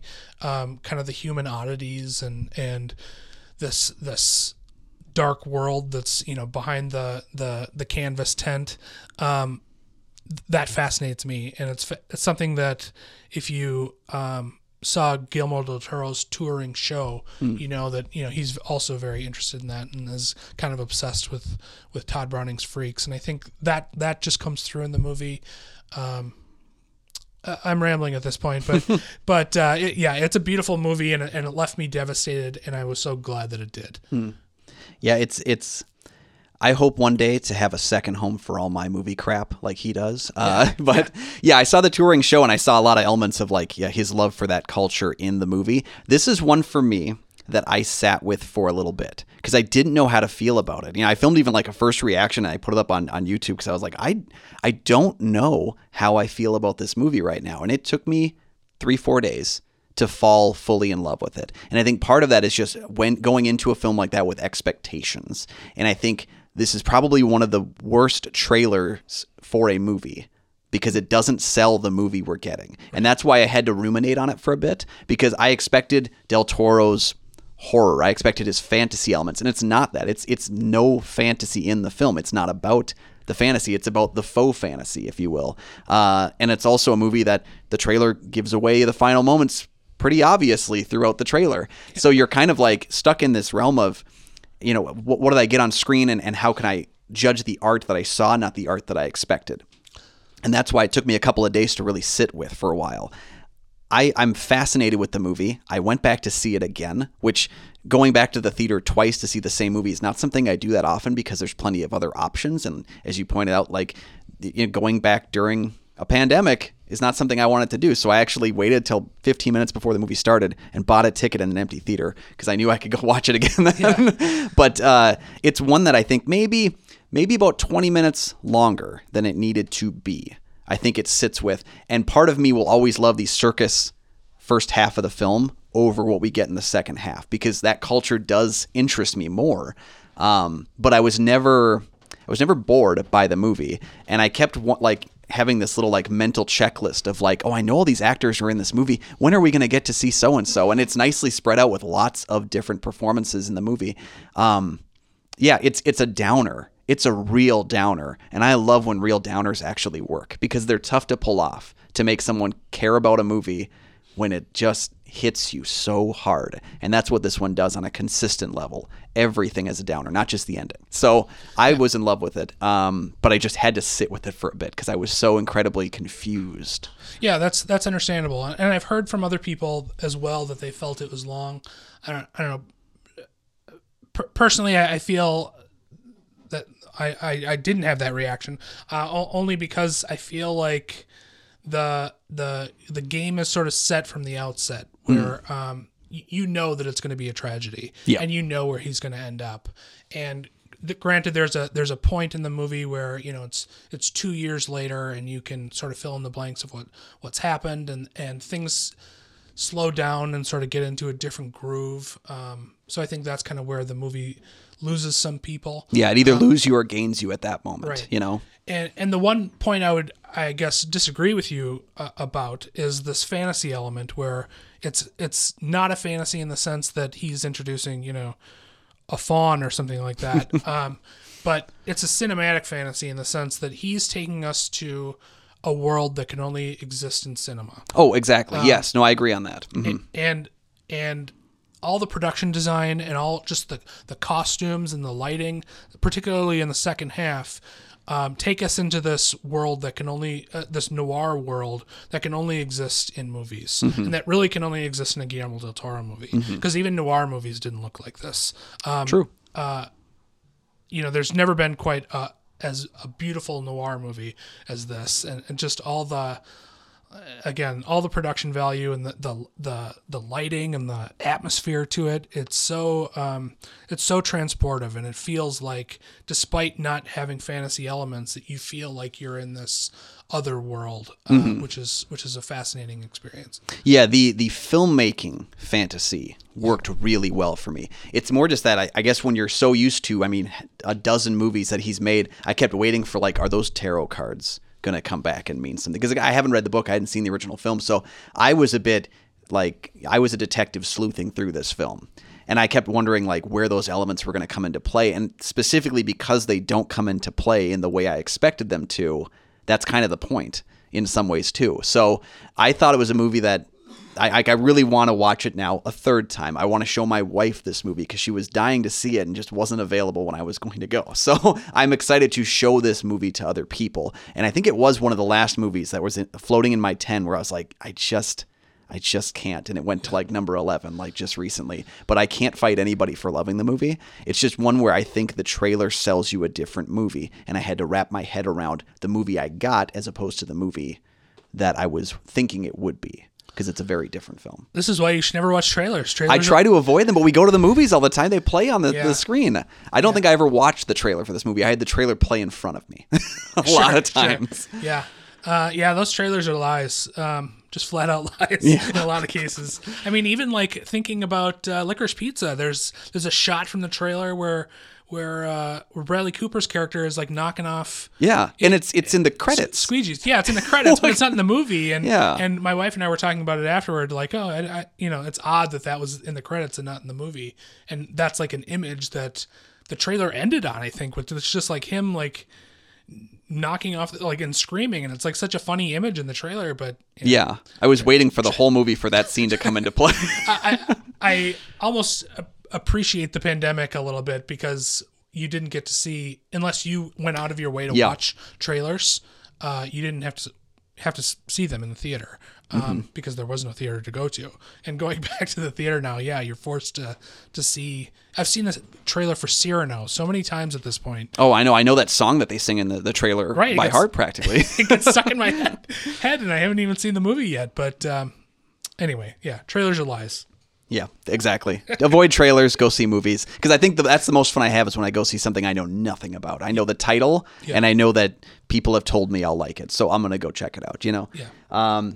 All right. Yeah, my number 4 is the one where you're going to flip a table, everyone listening, because I maybe can't defend why I love this movie as much as I do, but I maybe watched it a half dozen times this year, which is more than I can say about any other film on this list. It is a sequel to a Lego sequel to my favorite horror movie ever, and it is Halloween Kills. And I understand that the movie is imperfect, but what I really appreciate about it is that I walked into Halloween 2018 thinking, okay, we've eliminated all these other sequels that I've spent my childhood on. What are you going to give me? And I felt that Halloween 2018 was a very well-made movie that gave us pretty much the same thing that we'd seen in all the other films. What I appreciate about Halloween Kills is that it's probably the most unique direction for this series to take, following up on a pretty standard 2018 film. I like that it showcases Haddonfield as a town for the first time ever as a town, not just as a bunch of people in the town, but we feel the trauma of a town living with a dangerous past for decades, and it really comes to a head. And yes, you can tell me that like the evil dies tonight thing is repetitive to the point of fallacy, but I think I would argue that this is how Americans in 2021 would probably react to a serial killer inside their town. You know, people do stupid things when they're confronted with danger. You know, the reason why we joke about the attractive woman running back up the staircase when the killer is coming is because people do stupid things when they get in these situations. And I think this is a bunch of people in town dealing with a trauma, making some really dumb calls. And that frustrates us as viewers because we're sitting here in our nice, clean home in our safe place. We got our security on around the house. No one's going to come and murder us in our sleep. But that's why it's different, I guess, to me. So I understand a lot of the faults with the movie, but I'm just so fascinated with the unrelenting anger and frustration in this town coming to a head with probably the most mean and dangerous Michael Myers interpretation. Yeah, I hated this. I know you did. I hated this movie. Part of it is, and I'm glad you like it. I'm not going to argue against, and try to convince you otherwise. Maybe I'll just kind of explain why I don't like it. Part of it is the crass commercial nature of the Halloween franchise, which, having just watched Halloween H2O again last night for a review request that I got on my website, they've just been doing the same things for 20 years, which is just trying to repeat the magic of the first one. Even the first sequel was trying to do that. Oh yeah. And their over-reliance, and while I appreciate what you're saying that, they're trying to do something different, they're showing Haddonfield, it's still the same thing over and over again. And it's just that kind of crass commercialism that I just buckle against.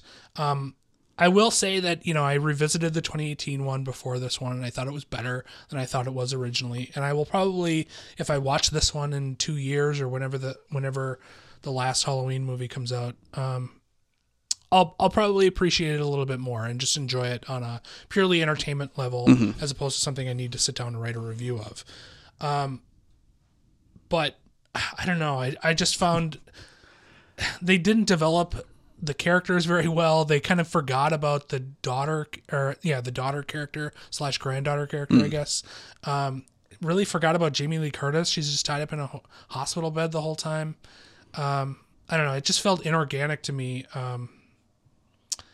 And you're following a throng more than you're following like a character. And I felt like the movie existed to set up the ending, set up kills, very violent kills, which also felt wrong to me. I don't know. I just didn't respond to it as highly as other people did. And this is probably one of the more divisive horror movies that came out in 2021. People tend to really love it or tend to really hate it. Yep, and I think there is more hatred on it than love. Like I see the way people respond to it, and I honestly can't tell you it's better than Candyman. I just enjoyed watching it more than Candyman, which puts it a little bit higher. And it's weird to say that Halloween Kills is my feel-good movie of the year because I watch it when I'm having a bad day, and it makes me feel really good. I don't know. Yeah, I mean, I feel the same way about Psycho Goreman. So we all have our peculiar tastes and things that make us happy, I guess.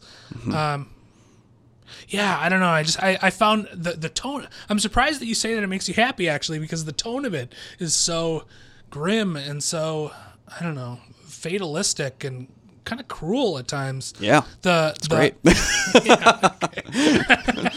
Yeah, that's fair. So anyway. All right, yeah, let's move on to your number 3.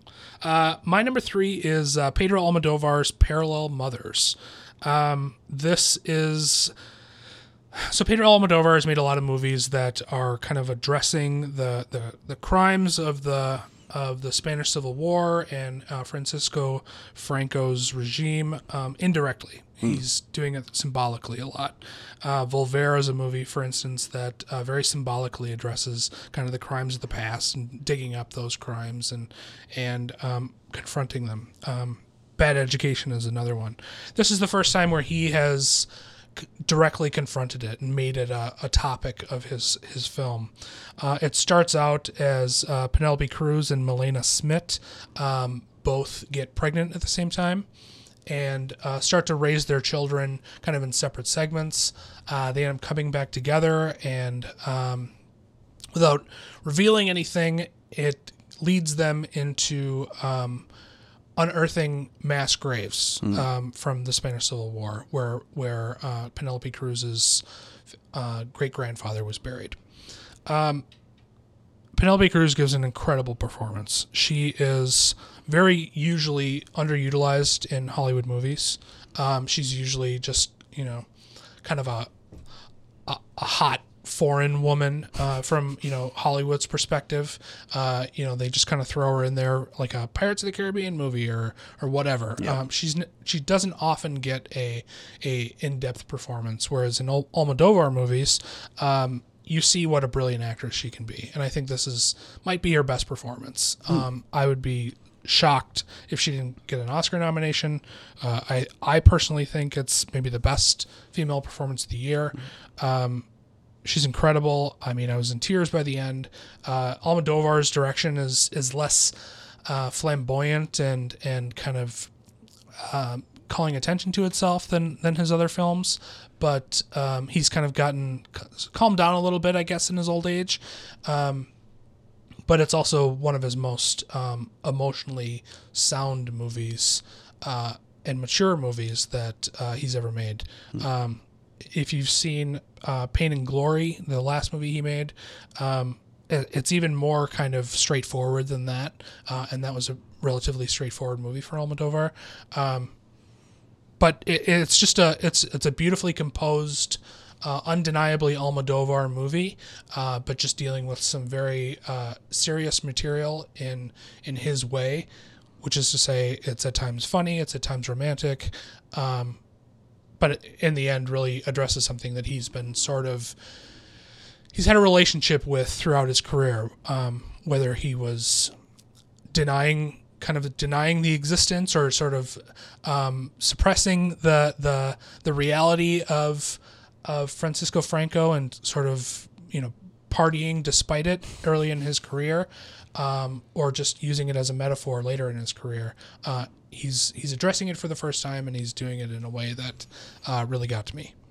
Fantastic. Yeah. When you said, Penelope Cruz in Hollywood, I think Zoolander 2 and Pirates of the Caribbean on Stranger Tides, where it's just like, she's beautiful. We'll put her next to the funny person as an added bonus, Right. And that's true. Her best work is in movies that are not making $1 billion, Right. So, yeah, I definitely agree.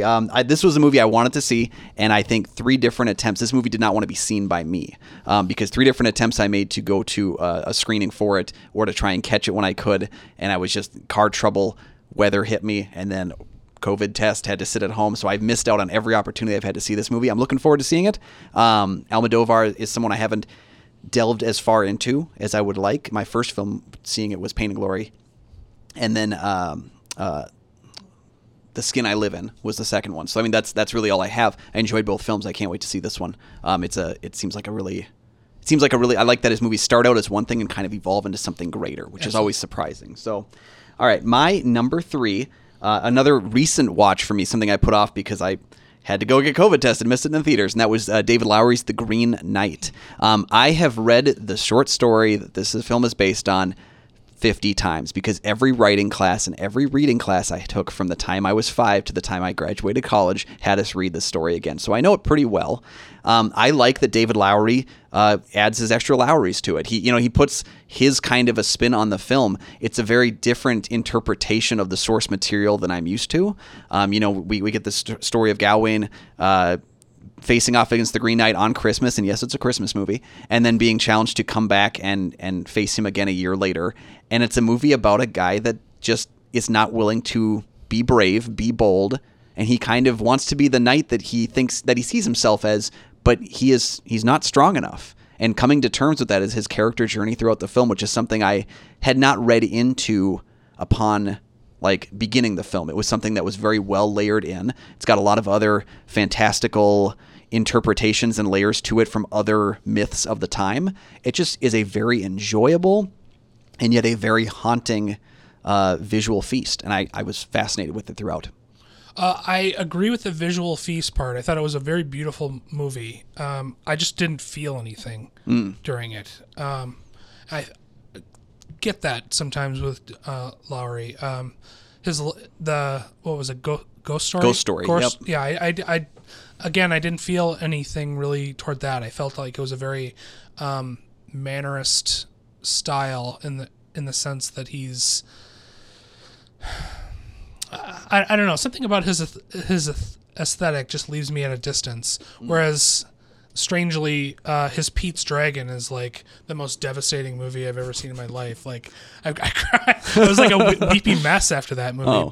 But for whatever reason, his more I don't want to say arty, but more austere movies, I guess, just leave me cold. And this one was the same. But I know a lot of people love it, and I can't blame you. It's a beautiful looking movie. Yeah, I think if the subject matter were different, I think I would maybe feel different because his tone is it's cold. It's not for everybody. Just certain people will watch the film, and no matter how good it is, they're just gonna not feel connected to it, and I can understand that. So, it's divisive in a different way, I guess. Yeah, absolutely. All right, what's your number 2? My number 2 is Quo Vadis Ida. This is a Bosnian film by director Jasmila Zabanic. I'm not sure if I'm saying that right. I'm probably not. But it's about the 1995 Srebrenica massacre. Again, I'm not saying that right, probably. I apologize, everyone. So basically, this is a movie following a Bosnian UN representative who is kind of seeing her hometown torn apart by the Bosnian Serb army that is rounding up Muslims and putting them into a camp, and eventually will execute them, as history shows. But you're following this main character who it's an incredible performance, and you're following her from moment to moment in such an immersive, beautiful aesthetic that's reminds me of like Schindler's List, where you're in the moment and things are oddly beautiful, like the way that they're shot. It's you can't fault the beauty in the imagery, but the subject matter is so grim. And the director just takes you from one moment to the next, and you're just watching a horror show unfold before you. And then there's this amazing little coda that takes place, I think, a year after kind of the main events, that just leaves you with a sense of how the country has chosen to heal, which is almost more disturbing in some ways than what happened before. It's a movie that was nominated for Best International Feature. Came out technically in 2021, but it was one of these weirder movies that we were talking about, where it was lumped into this recent ceremony. Barely seen by anyone, I think, but Gesundheit. But I strongly urge people to seek it out. It was just a devastating movie, and I feel like that's maybe a unintentional theme of my list, that just movies that leave you devastated. But I haven't been able to shake this movie since I saw it back in March or April, and it's something where I was in my teens when the Bosnian War was going on, and I didn't really know much about it, and I've done some reading about it since then, but this prompted kind of a deep dive into Bosnian history and culture, and then I revisited the movie again, and it was just it captures something where the media didn't cover it a whole lot. It seemed like another world, probably to people in the U.S. And far removed. And frankly, if Muslims are being slaughtered, we have a American culture as a way of just not caring about that sort of thing.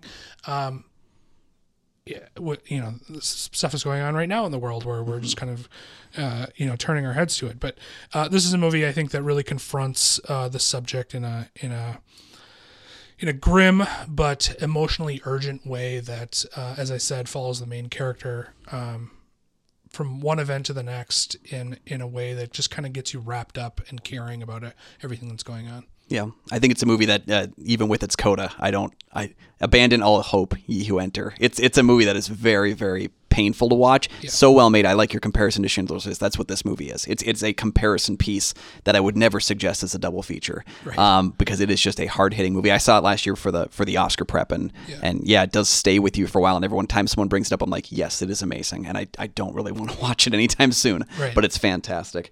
Yeah. I'm gonna flip the script here and talk about a conflict that. In a movie that's a much lighter fare, and that is my number 2 film, Belfast, from Kenneth Branagh. I didn't really know what to expect with this. Branagh and me have very hit or miss relationships. I'm sure a lot of people do with his, where he makes these big budget movies and he does these smaller films, and I just don't know which ones are going to connect with me and which ones aren't. This was another very different feel-good movie than Halloween Kills for me, but it was a feel-good movie in a number of ways because it presents a conflict. It presents it all from a childlike perspective. I don't think there's a bad performance in the entire film. You could maybe make the argument that it's fluff. There's a lot of fluff to it. The substance itself doesn't reach as high as the style, but I just felt myself enamored with this movie that I consider to be flawless. I can't find a problem with the movie as it is given to me. Jude Hill is a fantastic little performer on the list here, and he's able to hold his own against some pretty high-end performers. Judi Dench is in the film, Ciarán Hinds, Jamie Dornan, who I think Jamie Dornan had a 1-2 punch with this and Barb and Star this year, where he's just singing on film and we're loving it. And then Katrina Balfe, who I was in love with from Outlander, and getting to see her in other films like Ford vs. Ferrari, and this one just showcases the wide talent that she has. I just think it's a very performance-driven, enjoyable movie for some of the darker matter that it actually treads through. Yeah, I liked it. I thought it was fine, and I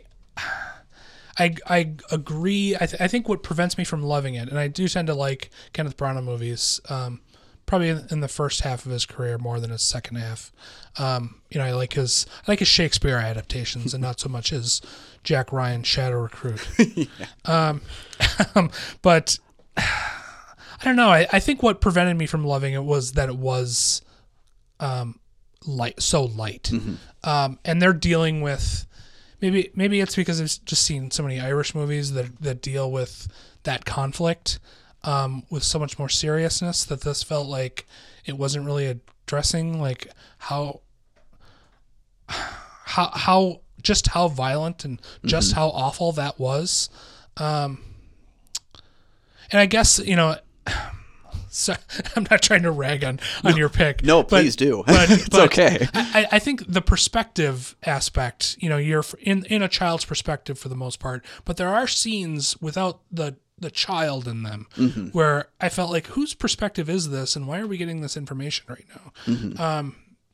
So little just inconsistencies like that prevented me from loving it, and maybe stuck in my craw a little bit. But I do tend to prefer his, he kind of lives by the one for me, one for them rule, doing big Hollywood movies. And then I tend to like his his movies that are for him a lot more. So I thought it was good. I don't know. I wanted it to be more, I think. See, and I felt the scenes where he's not in the film, I felt that they had to kind of purvey like his interpretation of how that scene would have gone from his, because I agree with you in that sense, but if you had shown something completely flipped the script from an adult perspective, I feel like tonally would have just like kind of killed the narrative. Right. But yeah, I kind of agree with you in a sense in that way where like we do get scenes without him that feel like they should be a little bit more hard hit, but I felt the entire thing was like a child's memory. And Sure. so yeah, I can totally get that. Yeah. You know, the way that viewpoint is, and I've heard a lot of people say it's good, okay, you know, move on, you know. Sure. But it definitely has stayed with me, and it's one that I will be calling people to get them to watch it with me. Yeah, it's been on a lot of like best lists. I've seen it be on a few best lists. Yep. I think that's because it gets love, but it doesn't get hate. Like there's no like true hate to the movie, Right. in terms of like this was awful. There's nothing awful about the movie. It just works in an accessibility range. Yep. So Absolutely. perfect. All right. Well, it's time. What's number time. one? So I wrote this down. I reviewed about 100 or so movies this year. According to Letterboxd, I saw about 700 movies, which is way too many. And none stuck with me so much, or felt so weird, or felt so unlike anything I've ever seen than Teton. Okay. So this is the Palme d'Or winner from this year, by director Julia Ducournau. It's a French film. It's got a few hints of David Cronenberg, but I think that's very low level, comparison. It's a little bit like Crash, but not really.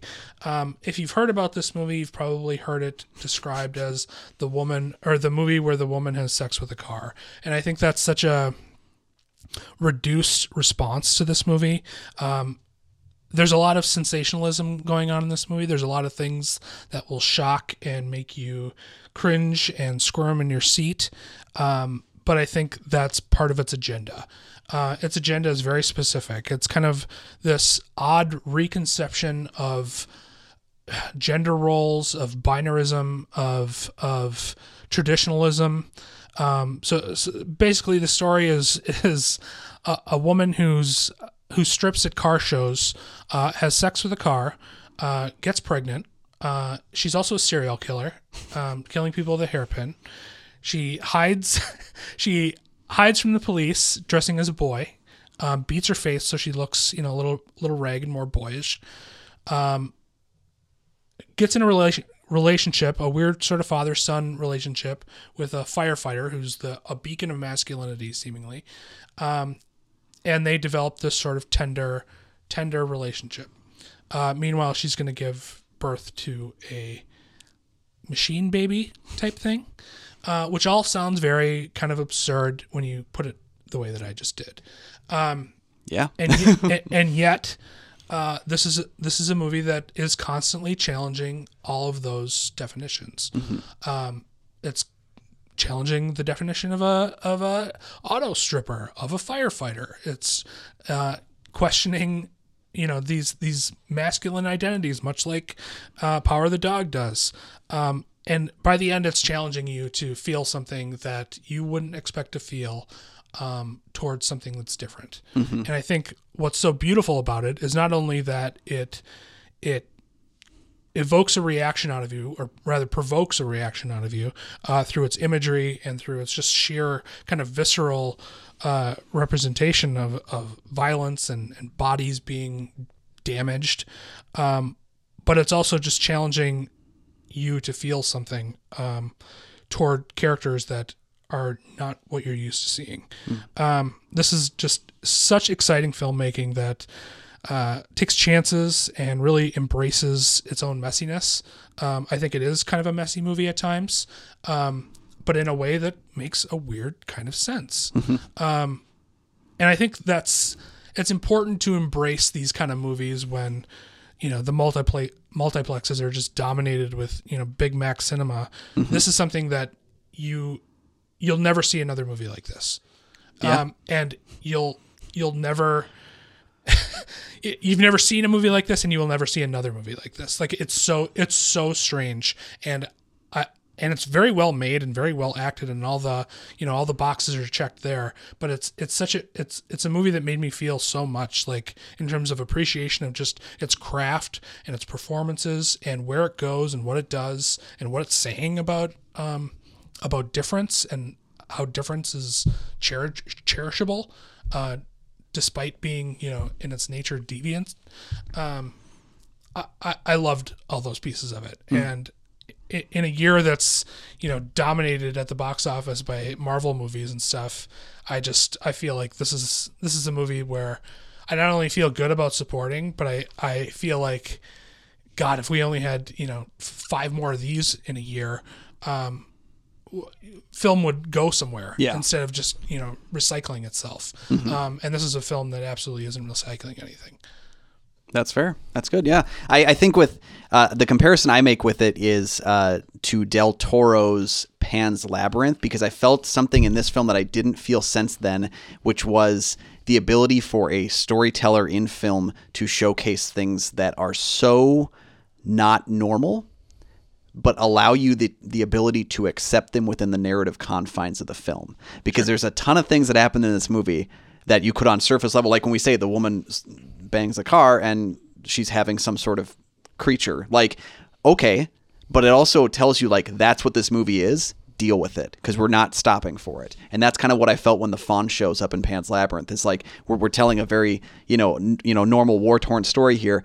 There's a fawn, and just move on. That's what's happening. And I felt like that kind of comparison at play here, where it teaches you acceptance about, like, not every movie needs to hit all of the narrative boxes that we expect it to. This is the story that we're given, and it allows us within those confines to breathe a lot of our own self into it. Sure. I think the difference maybe for me between Pan's Labyrinth and Titan is that Titan is actually happening. And yeah. I think there's a strong argument to be made that in Pan's Labyrinth there is no fun. Yeah. And there is no fantasy. It's just all in the girl's head. Mm-hmm.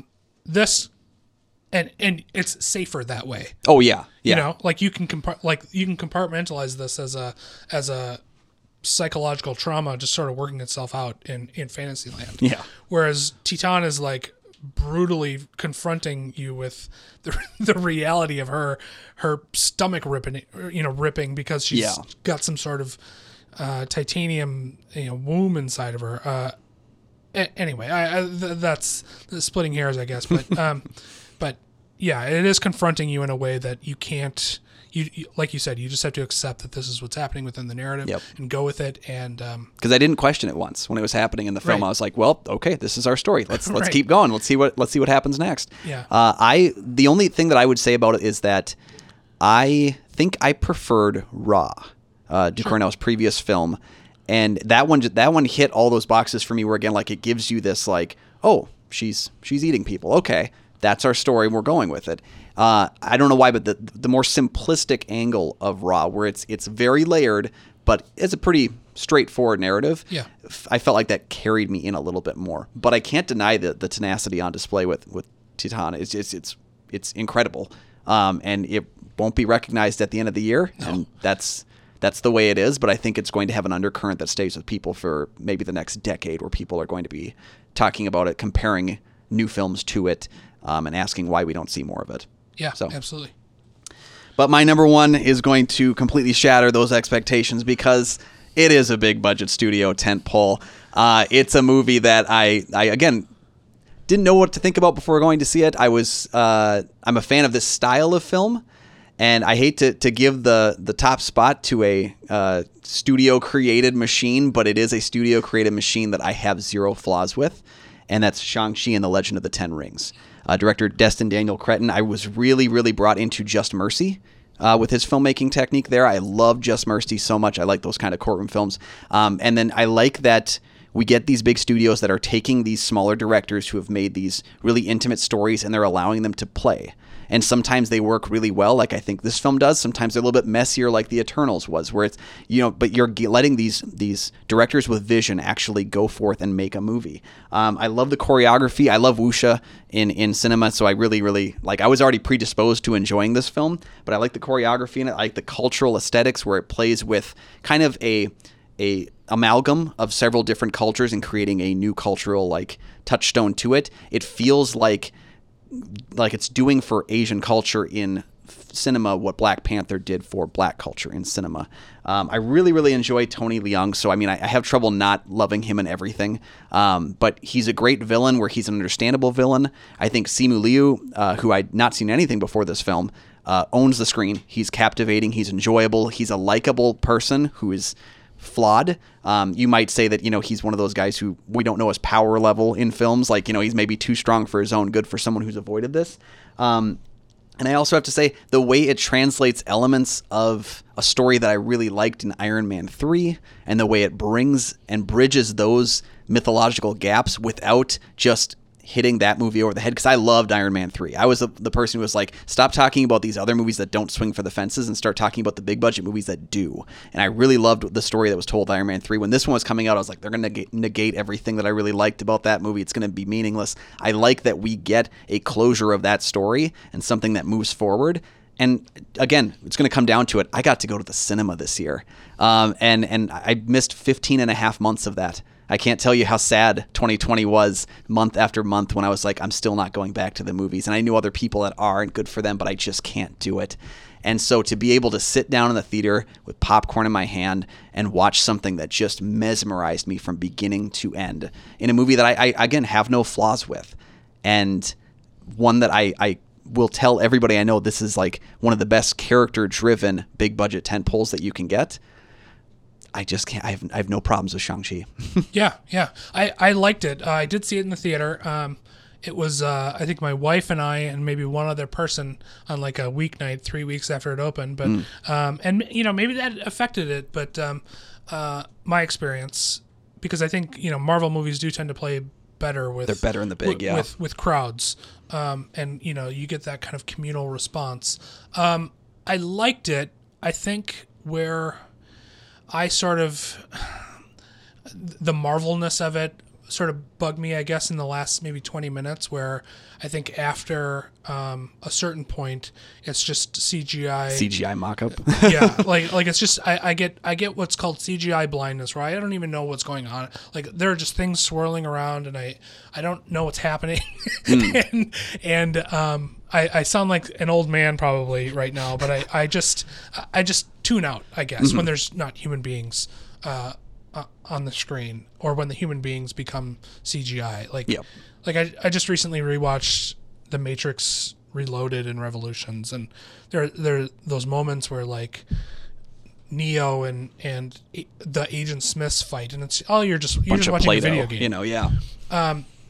So I think, I really liked the movie up until the last 20 minutes, and I wish that last fight just didn't happen. And I thought it would have been a more compelling movie. I agree with you completely about Iron Man 3. I do think it's kind of the best of the three. I do too. I really love that Shane Black could do what he did there, and you get a sense that the writers had a little bit of free reign on this movie. I feel like Awkwafina stole the show. Okay. I can't fight that, but yeah. And I think, just Marvel leading men are just kind of like bags of meat at times. Yeah. It's nice to see a bit of a break where we do see some females get rising up to at least the same level. Sometimes they get their own movie, but they're at least on the level a little bit more. It's nice to see, again, a different perspective to that formula. But yeah, I did like the movie. I haven't. It's the one Marvel movie that I saw in the theater this year. I saw Black Widow, at home. Just wasn't ready to go into the theater at that point. I skipped Eternals. I'm gonna wait till it comes out on Disney Plus. A couple weeks. Yeah, right. A couple of weeks now, but I just didn't. It just didn't look that good to me, and I haven't had a chance to see the new Spider-Man yet. But have you seen? I have. It's great, but it's also its nostalgic reach is a little bit higher than its narrative reach. I can't flaw it. It's one of the best experiences I've had in the theater. Yeah. But if I'm going to look at people are talking Spider-Man No Way Home, let's get that a Best Picture nom. If you're going to give one to it, give it to Shang-Chi, because at least it does something unique. It means something to a culture. Right. But yeah. Yeah, I liked all the different fighting styles. Like they're different, definitely like embracing, a Hong Kong action movie or, a Jackie Chan style action movie or a wuxia movie.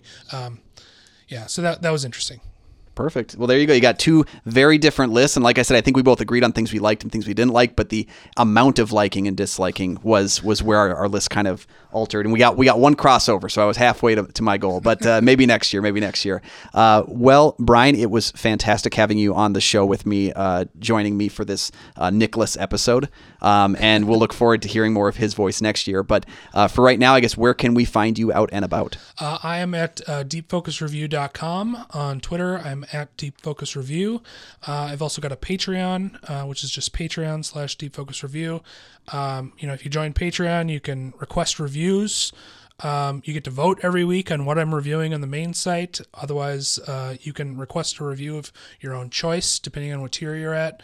I'm posting something 3 or 4 times a week on Patreon, so it's quite a wealth of material on there. Yeah, that's where I'm at. Fantastic. Yeah, and you can find my show, Kyle and Nick on Film, with episodes Mondays, Thursdays, and Saturdays. Our new season 4 begins on January 10th with new episodes, but you can catch our backlog. We've got about 160, 170 episodes available on YouTube right now. The link's down in the description. And check out patreon.com/Kyle Nick on Film for more information on how you can select movies that we do on our rotation for Patreon selections. My favorite thing is getting movies that I want to see but need an excuse to see, and our patrons give us that option as well. You can also find my film reviews on goatfilmreviews.com. You can follow me online at Almighty Goatman on Twitter and Instagram, and check out my Letterboxd if you want, spoiler alert, my thoughts on the many movies that I do see. You can check me out there as well. And don't forget as well, tweet at St. Paul Filmcast with your top 10 movies of the year as well. Let's get that conversation going, because I think all three of us can agree, Nick, myself, and Brian, we love the conversation almost as much as we love the cinema itself. So thank you so much for joining us, everybody, and we'll see you in 2022 with more top 10 lists and all sorts of goodness. Thanks.